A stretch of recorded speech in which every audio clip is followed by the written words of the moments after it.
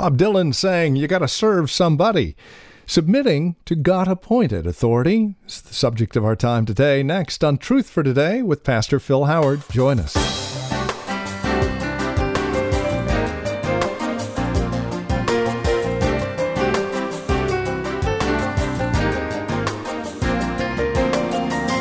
Nobody is autonomous. We all serve someone, whether it's politically speaking, the government, or an employer. Maybe even it's the family structure at home. We all serve someone. Submitting to God-appointed authority is the subject of our time today. Welcome. This is Truth for Today with Pastor Phil Howard from Valley Bible Church here in Hercules. And today we begin a new series. It's a look at the closing chapters of the book of Romans, simply entitled Epilogue.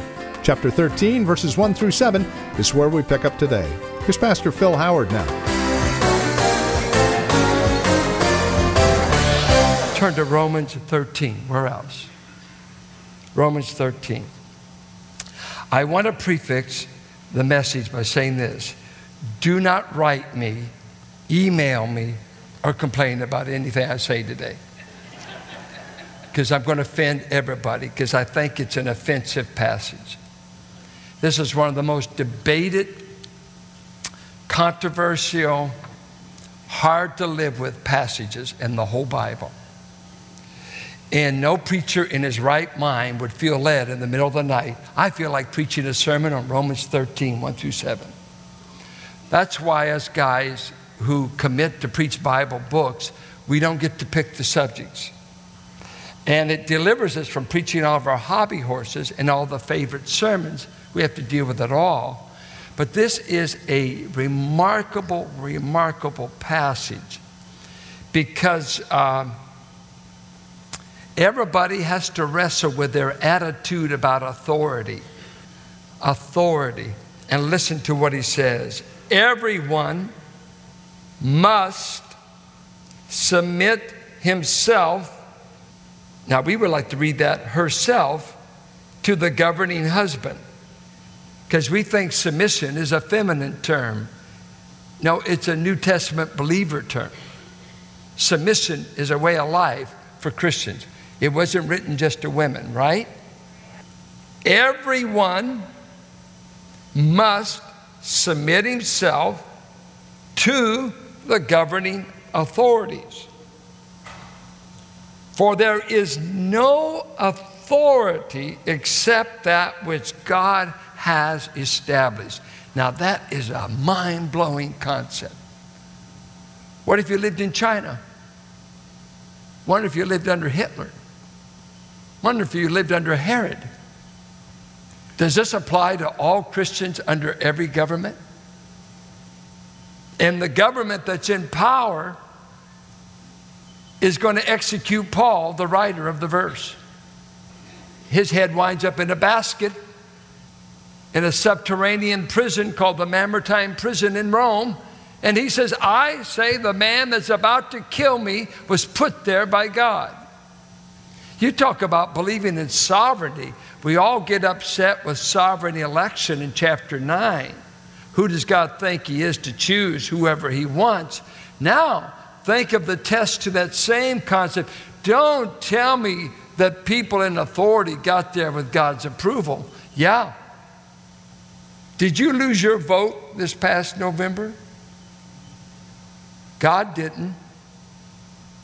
He put in exactly who he had planned to put in. And it is so amazing. We're an amazing country. Everybody on the opposite side is an idiot until November. Then we've got to submit to them. And we go back and say, well, we better work with whoever's in, right? No matter Republican, Independent, Democrat, it doesn't matter. But I see people who love political action. And by the way, some of you stay disturbed because I'm not a political pulpit. Today I can say everything I want because I've got a political verse. Okay? So don't go out and say, he's just preaching. No, I'm preaching Romans. And he says, God puts in people in authority. And just think of this. God put in place the boss you work under. Go ahead and pray about it. Wives, God made who you said God gave you to be the head of your home. And I hope you're included. Children, all of you mad as you can be at who you were handed as parents, God ordained who your parents are and were. All authority structures that we're told to come under, God established, but he's especially talking here of civil authority, governmental authority, and this is astounding. We haven't even said anything. We're just reading it. The authorities that exist have been established by the devil. By who? Oh, okay. By God. Don't want to distort the word of God here. Consequently, he who rebels against the authority is rebelling against what God has instituted, and those who do so will bring judgment on themselves. For rulers hold no terror for those who do right, but for those who do wrong. Do you want to be free from fear of the one in authority? Then do what is right, and he will commend you. For he is God's servant to do you good. But if you do wrong, be afraid, for he does not bear the sword for nothing. He is God's servant, an agent of wrath, to bring punishment on the wrongdoer. Therefore, it is necessary to submit to the authorities, not only because of possible punishment, but also because of conscience.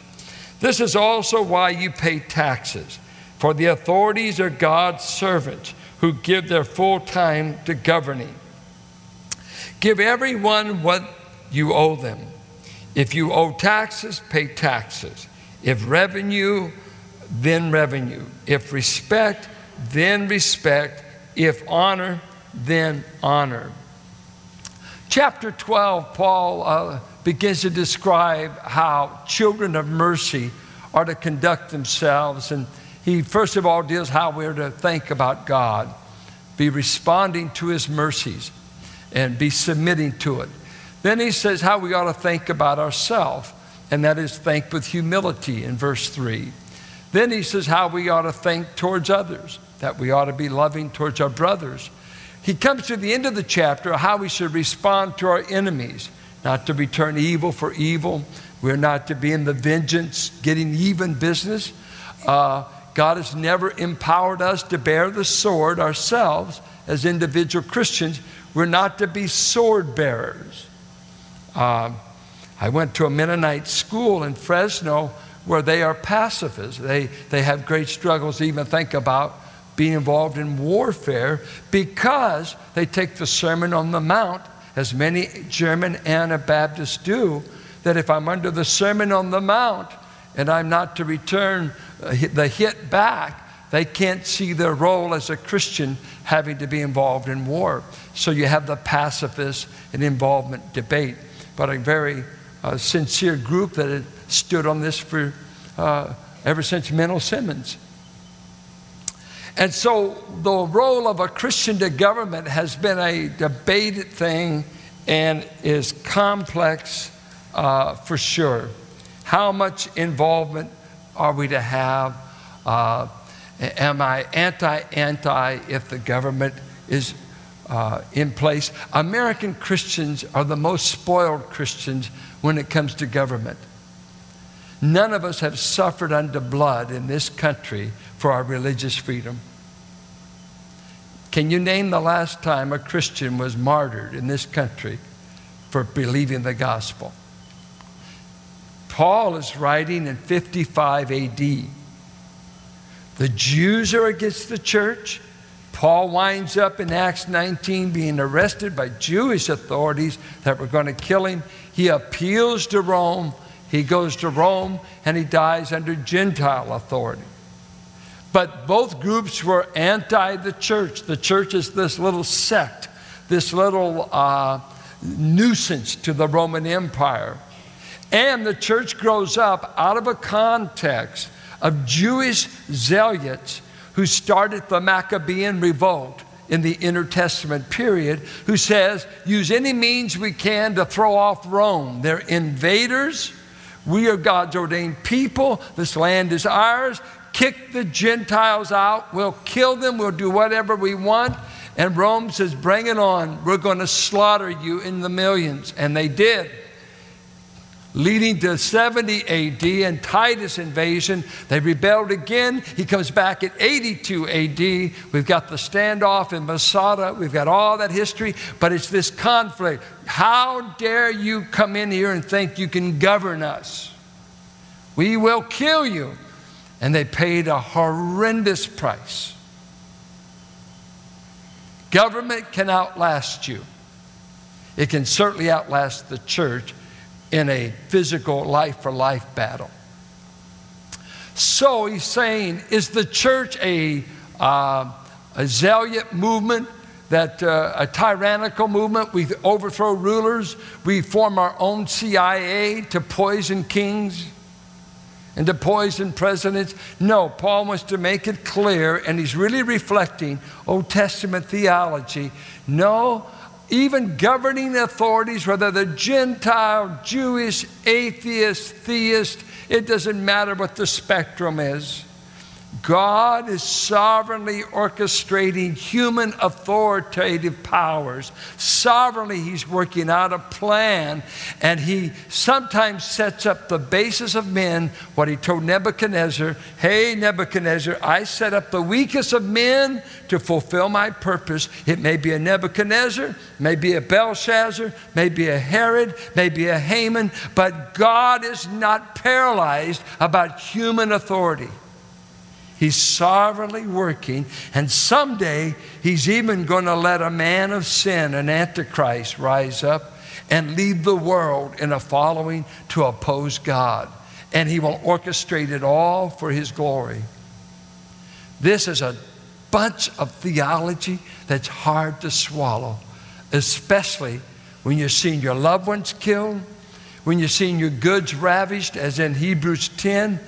How can you espouse such theology when you're under a suffering regime?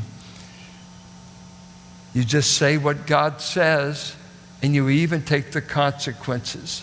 The two greatest preachers in history were beheaded. John the Baptist was the greatest prophet of the Old Testament. Jesus said so.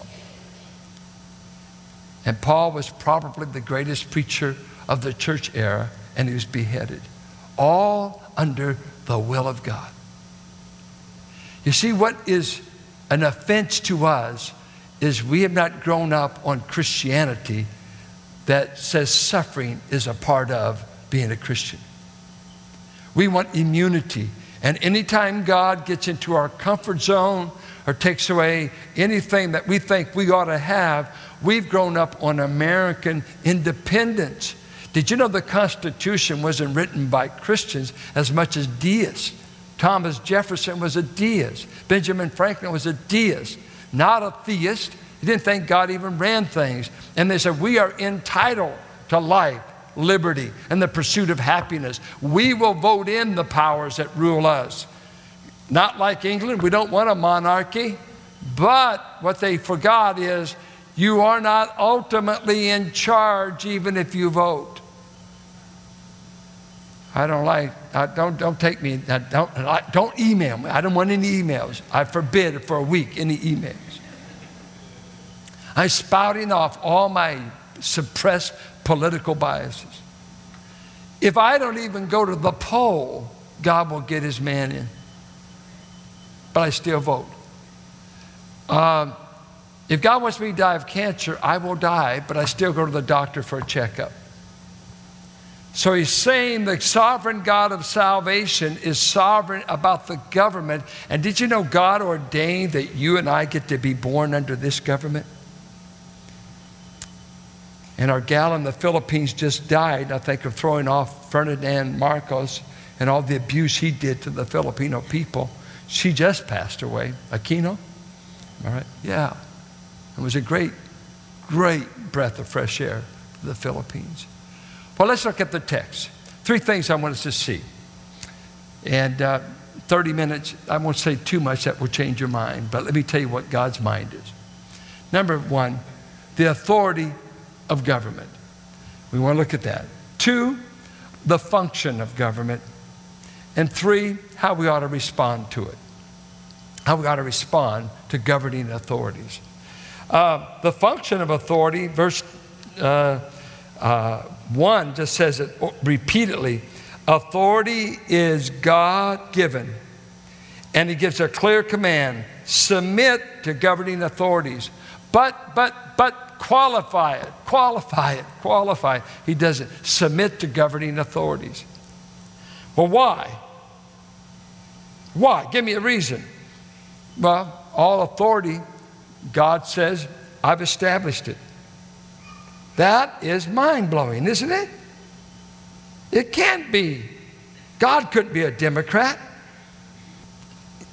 He might be a Republican. I went to school in Dallas where nobody could imagine. I don't think you could be on a deacon board if you were not a Republican. The authorities that exist have been established by God. It's just as clear. I don't think it's, this passage doesn't have a problem being understood. It has a problem being obeyed. That we are just to see authorities being placed, and God says, I've given civil authority, because in a fallen world, you need somebody empowered to deal with a fallen race. Now, there's been different views in history. I'll give you 4 different views that Christians have wrestled with. One is Erasmus. If I told you who said it, it wouldn't matter anything to you. Let me give you the view. The state controls the church is one view, and that's popular. Theocracy. How many of you would like for us to be a theocracy? That is where God rules us directly. That's what's going on in Iran. The Ayatollah is the final call. In Iraq, when Saddam was in there, what they hated about Saddam is he was a secular ruler, but he was much better in ways for the country than a theocracy. And you get these governments, our God reigns through the priesthood. Really scary. It's never worked in 2,000 years. It's been brutal. Some have made America, it ought to be theocratic. We ought to be ruled by the law, and that we ought to go into establishing it. No, he gave the law to Israel, didn't give it to America. Constantine, the compromise in which the state favors the church and the church accommodates itself to the state. You know what? We all say, yes, Constantine gave us liberty, 313 AD, good. He has a vision, sees the cross. Hey, we're going to make the official religion of Rome is now Christianity. Was that a good thing or a bad thing? Well, I think it was good and bad. It was good that people could come above ground. They didn't have to hide anymore. It was terrible in this sense. It made a whole nation be called Christian that were pagan. There are no Christian nations. You can't Christianize and say everybody in a country is born again just because you say we're Christian. You don't get it, that's okay. But I have a vision. I declare we're all a Christian country. Well, I don't buy it. Well, we'll kill you. It's not the best way. The ideal way is the partnership between church and state, that the church and state will encourage one another, affirm each other, and each do its separate work. That I am about leading men to a new kingdom, to the true Lord of Lords, the true King of Kings. And I thank God there's a man over here that will write tickets and will make my neighbors go to bed at a decent time and will deal with the mess and gum of society. I should pray for him, support him, and God knows I don't want his job. But he can't do my job of trying. The guy that gave his wife a whipping, I'd like to lead him to the Lord. I'd like to show him the Lord of Lords in Christ, and that will change him internally, what civil authority can never change. And so can we not both work in harmony together?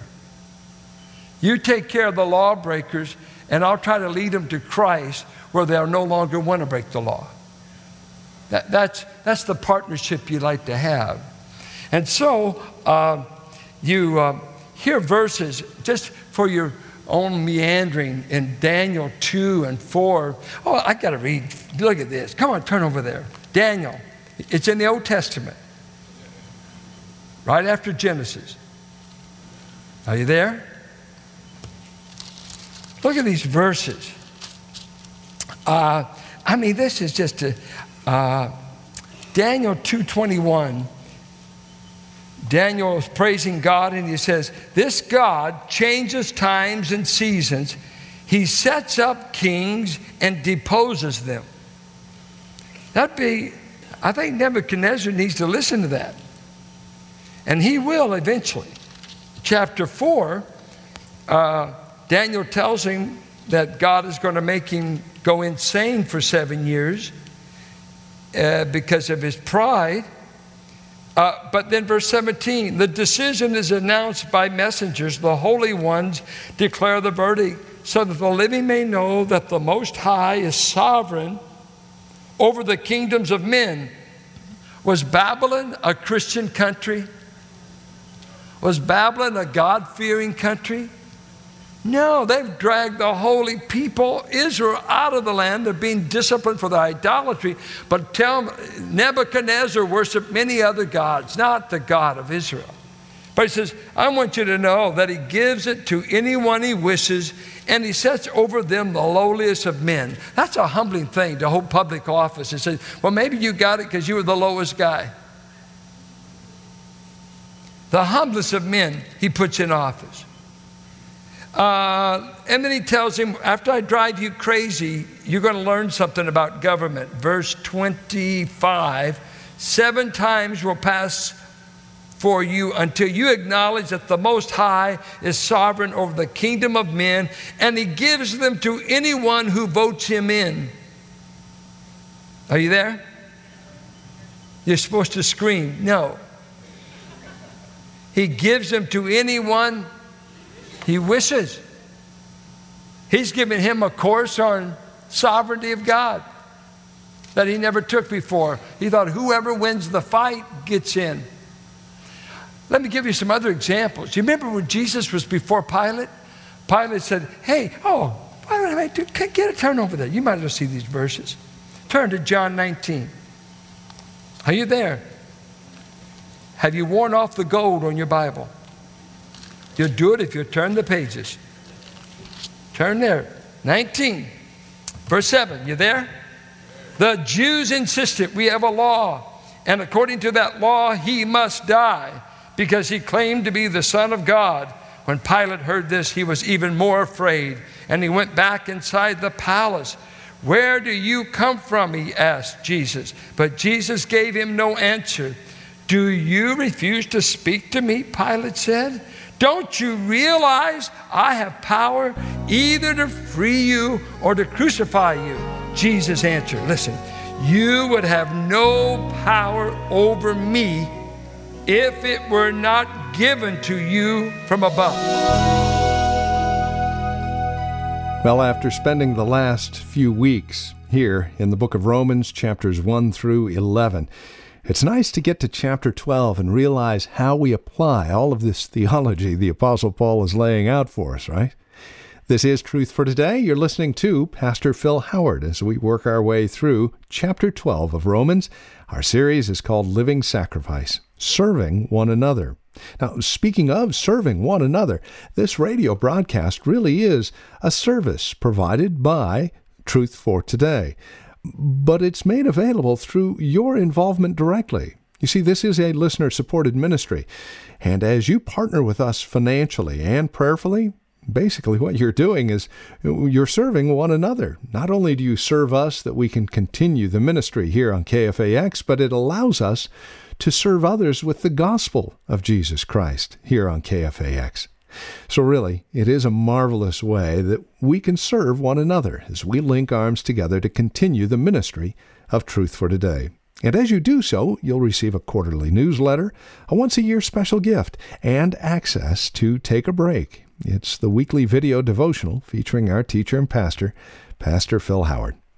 And again, that's for being a TFT sustainer. No gift is too small and no gift is too large. Consider that as you contact us.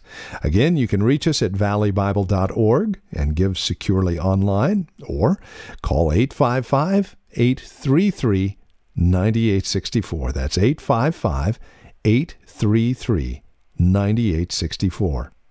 A lot of other information, by the way, is found on our website, valleybible.org. Who we are, what we believe, and ministry opportunities, and a chance to worship with us at Valley Bible Church, our service times, directions, and location. It's all there at valleybible.org, and we'd love to see you in person.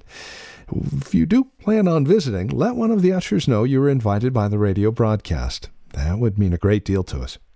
And then come back and join us next time for another broadcast of Truth for Today with Pastor Phil Howard.